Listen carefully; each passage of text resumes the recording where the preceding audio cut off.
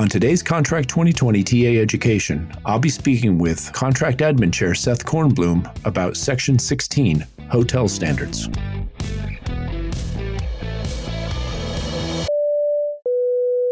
So Seth, let's start with hotels at the top. First section's general, and in there it basically talks about the crew hotel list being required for all approved hotels.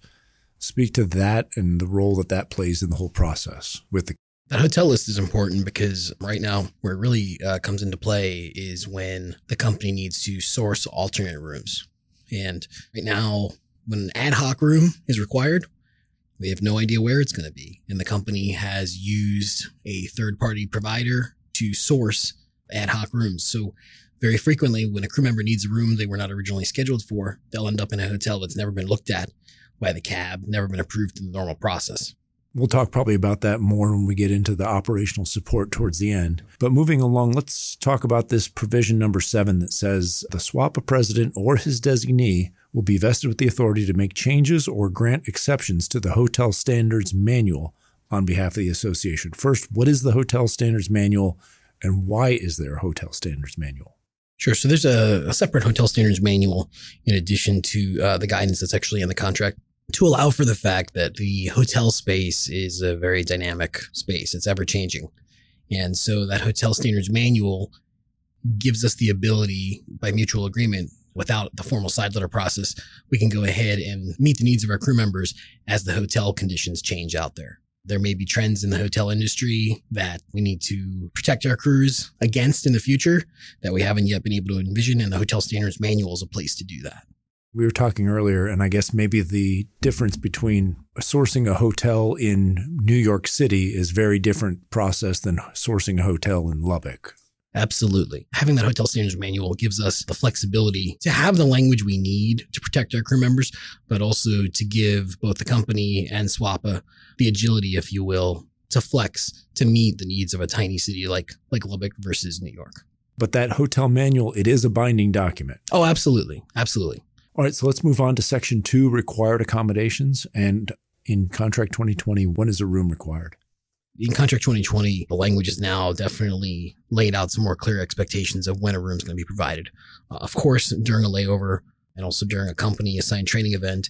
And we spell out here that including the night prior to the training event, if requested by the pilot, and also during any rest period that occurs in a pilot's domicile within the footprint of the original pairing. So how would that play?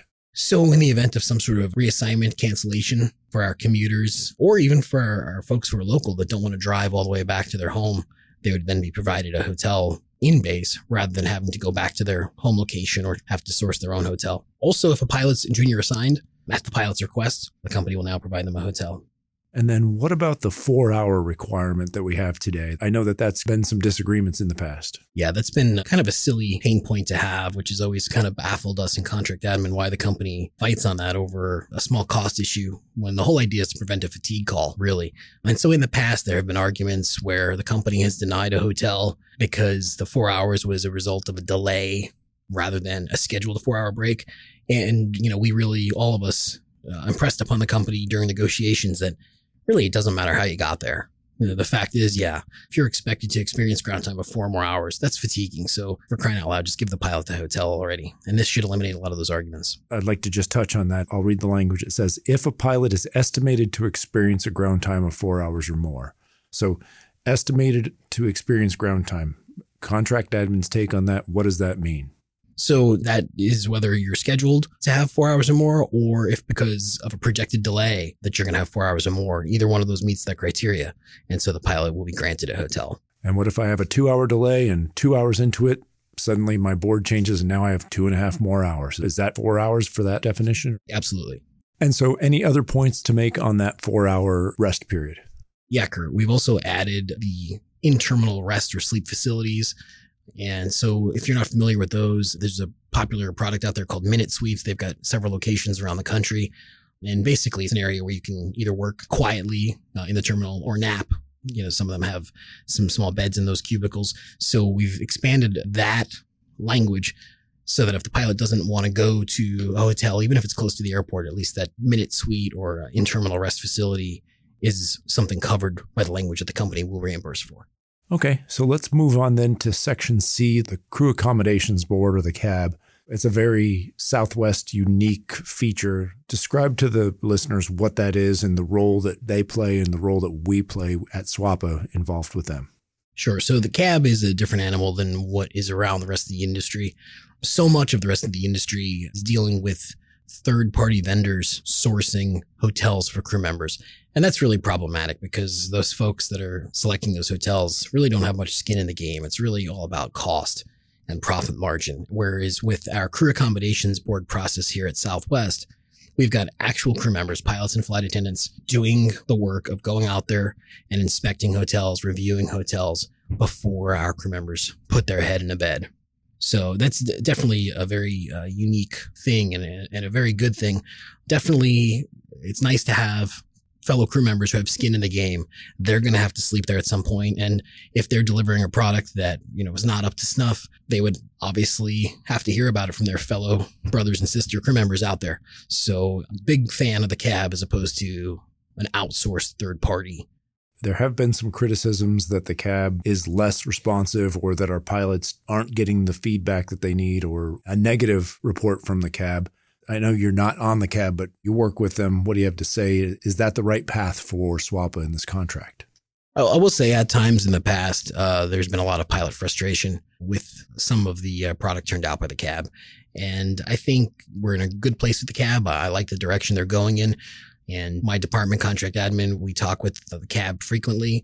And I definitely think they've got the right direction in mind, for sure. Their compass is pointed the right way. So speaking of the CAB directly, the language in the CBA, the new CBA that we're going to vote on here, talks about CAB members, pilot CAB members, and the chair. Anything in this proposal that stands out to you that should be talked about here? Some of this language is old or derived from old language, but just as a refresher, the CAB chair has to be a member of SWAPA in good standing. And the other thing we've added to this is that pilot CAB members have to be part of every one of these site inspections, evaluations, and decision-making processes regarding the hotel selections. So you're going to have fellow SWAPA pilots involved in deciding on which hotels we lay our heads in those beds in every city. So the next section is on hotel standards, and we already mentioned that there's the Hotel Standards Manual. There are just a few provisions in here that aren't set aside in the Hotel Standards Manual. What are those provisions in this section, and why are they here versus over in that manual? Like we've talked about, that sourcing hotels in LaGuardia is very different than, say, Lubbock. But there are certain provisions that are overarching that should apply everywhere. And we want to have people have very easy, ready reference to those versus what's in the Hotel Standards Manual gets into a little bit of minutia. So that's the nice thing about having the main provisions laid out here in the main contract without adding a bunch of pages to the document. So some of those main provisions that are most important that we want crew members to know is the fact that this contract now affords them protections for desirable locations. So if you've got a long overnight, you're going to be in a location that's appropriate to a long overnight. In fact, the language requires for those long overnights, longer than 14 hours and 45 minutes, that the hotel has to be at a beachfront location if you're in a beachfront area, or hotels within a tourist district, or hotels in a city center near amenities such as dining, recreation, and historical and cultural attractions. And then if you're on a short layover, we've got something relatively close to the airport. And for those intermediate layovers, which is defined by the new contract as between 13 hours and up to 14 hours and 45 minutes, for those intermediate ones, the company has the ability to flex and provide a hotel that's either more appropriate for a short or long location. But it's really, really nice from a quality of life standpoint to have the appropriate location for your layover based on the number of hours you're scheduled for. One comment that I heard, and this might just be a rumor, when the flight attendant TA came out, they have similar language to this, but I think it says something like the company must consider the long short. Is this consider language or is this binding? No, this is binding. What we have in our book is binding. And, after we came up with this language, I know the company in the Flight Attendants Union ended up using some of our language as sort of a template, but ours is definitely binding. And how does this language apply, the long-short split, if I get reassigned? So what if I was scheduled to have an overnight of 12 hours, but I get reassigned and now I've got 17 hours on my overnight. What is that? Do I change hotels or do I keep what I originally had, or does it depend? This is still based on scheduled. It's tough for the company to be able to flex like that when they've got their plan in place for you to be on an overnight of so many hours. And it's tough for the hotels to be able to flex as far as van times, when they pick you up, when they drop you off and all that. So it does stick by scheduled layover time. However, there is a self-walk provision in this document where if you've got a situation where you're not going to be adequately rested for the next duty period and crew scheduling won't fix it, you can in fact, quote, self-walk and get yourself a hotel in a more suitable location if need be. But these are still planned based on your plan scheduled. So let's move on to international overnight accommodations. This looks pretty similar to what we have in our current book. Any meaningful changes there? No, it's pretty similar to what we had before as far as those international requirements. All right, moving on to the next section, transportation requirements. I know this is something that sometimes gets a little bit of play. We get some emails about it. So tell us about transportation requirements in 2020. I know there's a perception sometimes that crew hotels are a constant issue. The data shows otherwise, that while there are problems, they're not really that systemic. However, when there are hotel problems, the vast majority, and this is not unique to Southwest pilots, this is industry-wide, drawing upon my experience elsewhere in the industry doing hotel evaluations, I can tell you everybody has transportation issues. That's always the biggest complaint. Transportation to the hotel, transportation from the hotel. And we have taken great pains to make sure that the pain points that we know of here at Southwest have been addressed. Let's talk about those pain points. A big one is I get done with my trip, I get out to the curb, the van's not there, we call up, van's 10 minutes out. And it's always 10 minutes out, but it takes 30 minutes. So have we fixed that? Yeah, I do believe we have. What we've got now is a backstop. If the van is running late or you get the proverbial, oh, it's just 10 minutes away, it's 10 minutes away, we do have a protection now. So the protection we've achieved says that 30 minutes after you block in, if your hotel van is not ready to depart for the hotel, you can, in fact, self-source your own transportation and the company will reimburse you. And we've also achieved company commitment, and it's in the definitions section of the contract that says that alternate transportation can be a premium rideshare. So Uber Black, that sort of level of car service. So 30 minutes after block in, if the hotel transportation is not ready to roll to the hotel, at your choice, you can go ahead and self-source your own and you will be reimbursed. And what's really important about this, contrary to popular belief, you don't need to have a mother may I. In other words, you don't need to call Chatnock. You don't need to call crew scheduling to ask for permission, which, is another big pain point. So on your own, 30 minutes past block in, if you want, you can be in your own transportation and premium rideshare. All right. So back on the curb, I know another problem that we have is the van's there. That's great. I get on the van and then they say, okay, but now we're waiting for 2 more crews and they're going to be landing in 10 minutes. So then we end up sitting there for an extra 30 plus minutes. So we specifically wrote the language to guard against that.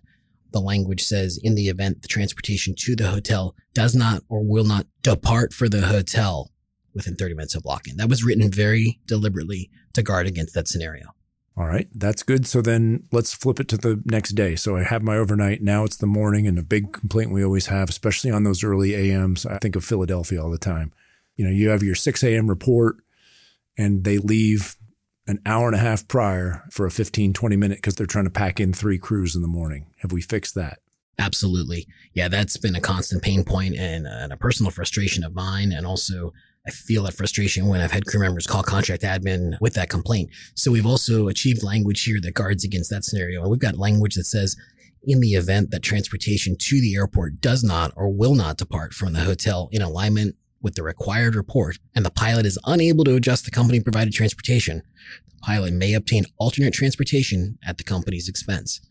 So again, and this is Uber Black, Lyft Black, premium rideshare type car service. So that adequately addresses that concern. That problem should no longer be a problem for our pilots. Do we need to worry about it says in alignment with required report? What does that mean? It means you're going to need to use good judgment here. So there are times if you're leaving a city like Philadelphia or New York City, some of those drives are just lengthy by nature. And that's just the way it is. That's the downside of being in a downtown location. So you got to take the good with the bad there. So when some of those vendors have set those times far in advance, a lot of times there's a good reason for it. But in situations where using your judgment, you realize, well, gee whiz, this is just a case of the company trying to save on van drivers by doubling up crews and there would actually be adequate time to leave later, that's the kind of situation where you'd have the flexibility to go ahead and source your own transportation there. Moving on to Section G, accommodation, selection, and ongoing review process. This sort of ties back to the cab. I think this is maybe a little bit more involved with SWAPA's role or engagement in this. Talk about that. Absolutely. This language is definitely going to help achieve more of a cooperative spirit.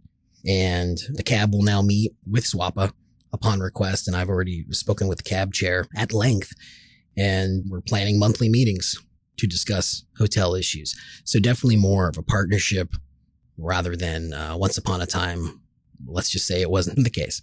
You do think that that will have a positive impact on the ability for SWAPA to have some influence on the cab selection process or the review process, or? Both, really. The section is titled Selection and Ongoing Review Process.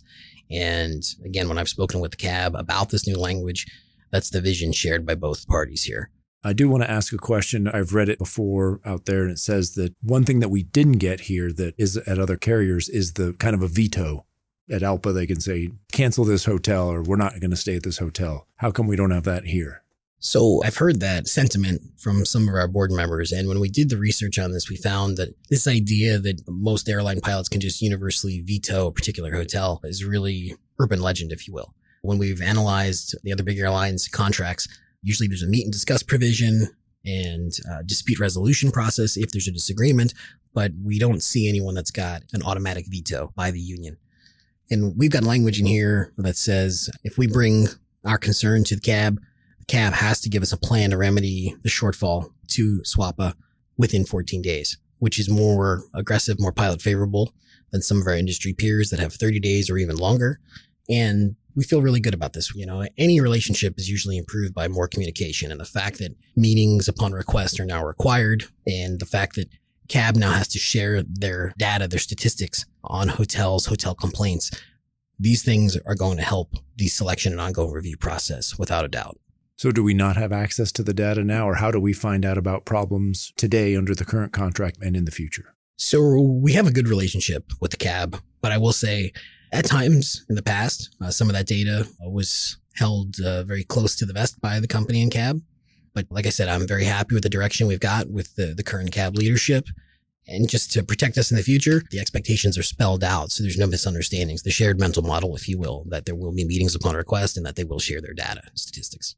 All right, let's move on to Section H, which is operational support. Obviously, we've had a lot of operational support problems in the last few years. I think it's gotten somewhat better, at least in 2023, but still issues. So how do we solve those, or what's the approach here in the new proposal? Yeah, we've been at times dissatisfied with the operational support. We've even had to grieve the fact that there hasn't been sufficient operational support as far as getting our crew members hotels timely at points in the past. So we took the approach that we understand you cannot build a church for Christmas and Easter. In other words, we can't expect them to staff Chatnock or whatever you want to call it, a department that procures hotels ad hoc. You can't expect them to be staffed for the blizzard all the time. We do have that expectation, but we understand that it's hard to get that model quite right. So what we've done is put the tools in the pilot's hands here. So we've got a provision that says if the pilot's unable to reach crew scheduling, which also means Chatnock, or reach them and does not have a hotel assigned within 30 minutes from block-in, that you can go ahead and source your own hotel and you'll be reimbursed for that. And so finally that's codified, so there's no longer any worry.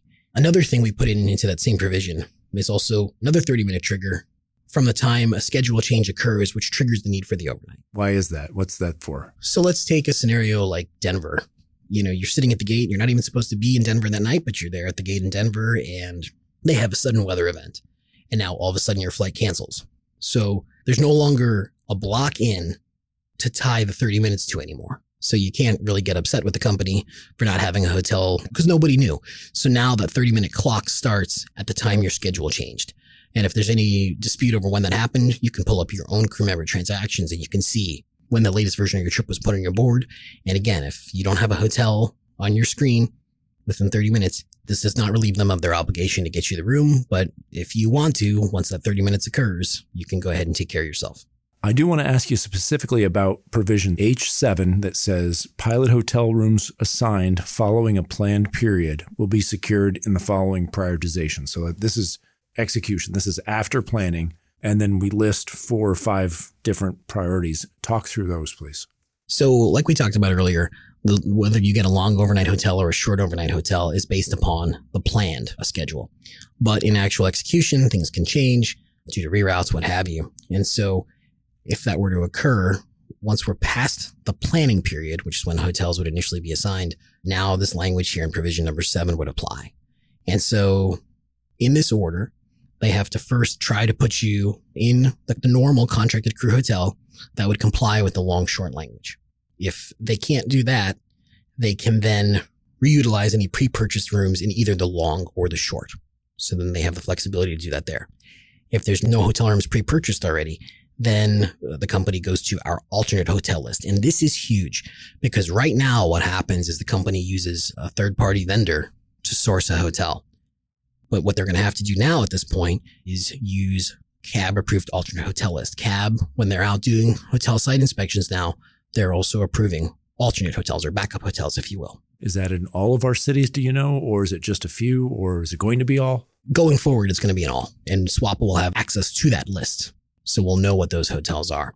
Now, if there's no hotel rooms available at any of those alternate hotels, then the company needs to look at other full-service hotels. And by full-service hotels, we mean hotels that are staffed around the clock that have full meal service as well. I think we talk about that in the Hotel Standards Manual. We do. That's correct. And only if the company has gone through provisions A through D with no luck being able to find a hotel, only then can they go to the limited service properties, which are your hotels that don't have meal service.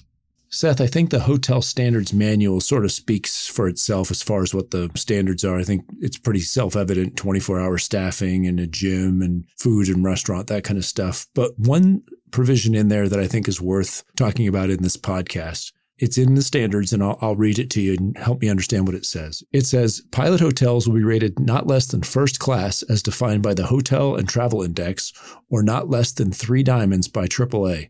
Association approval will be required if the hotel is not ranked by either the Hotel and Travel Index or AAA. So I guess my question is, what are those ratings and what does it mean to our pilots? What we were trying to capture, and everyone's on the same page, both the company and us, is the fact that we're talking about full service hotels going forward. The goal is to maintain the level of quality that our pilots are used to or better. So what we're talking about here are hotels of the caliber like a Marriott, Hilton, Renaissance, Westin, Embassy, Doubletree. Like I said, the kind that we're accustomed to in most places. The Hotel and Travel Index, Travel Weekly, North Star System, Level 6, and the AAA 3-diamond rating system.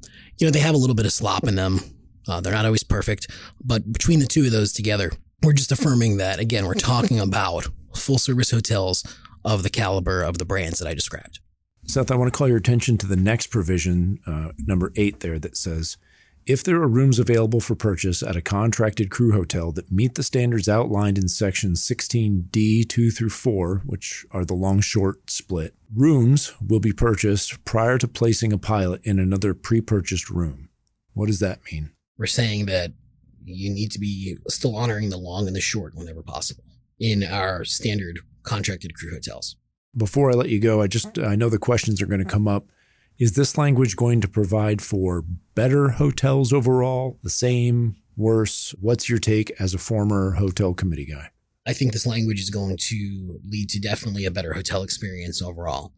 Does the language say the hotel has to be fancy per se? Does it have to be decorated a certain way? No, of course not. But will the pilot's experience there be what the pilot needs? And will the pilot be able to have a stress-free layover? Yeah, I absolutely believe this language will achieve that. Thanks for listening. For more information, check out the Contract 2020 TA Education page on swapa.org.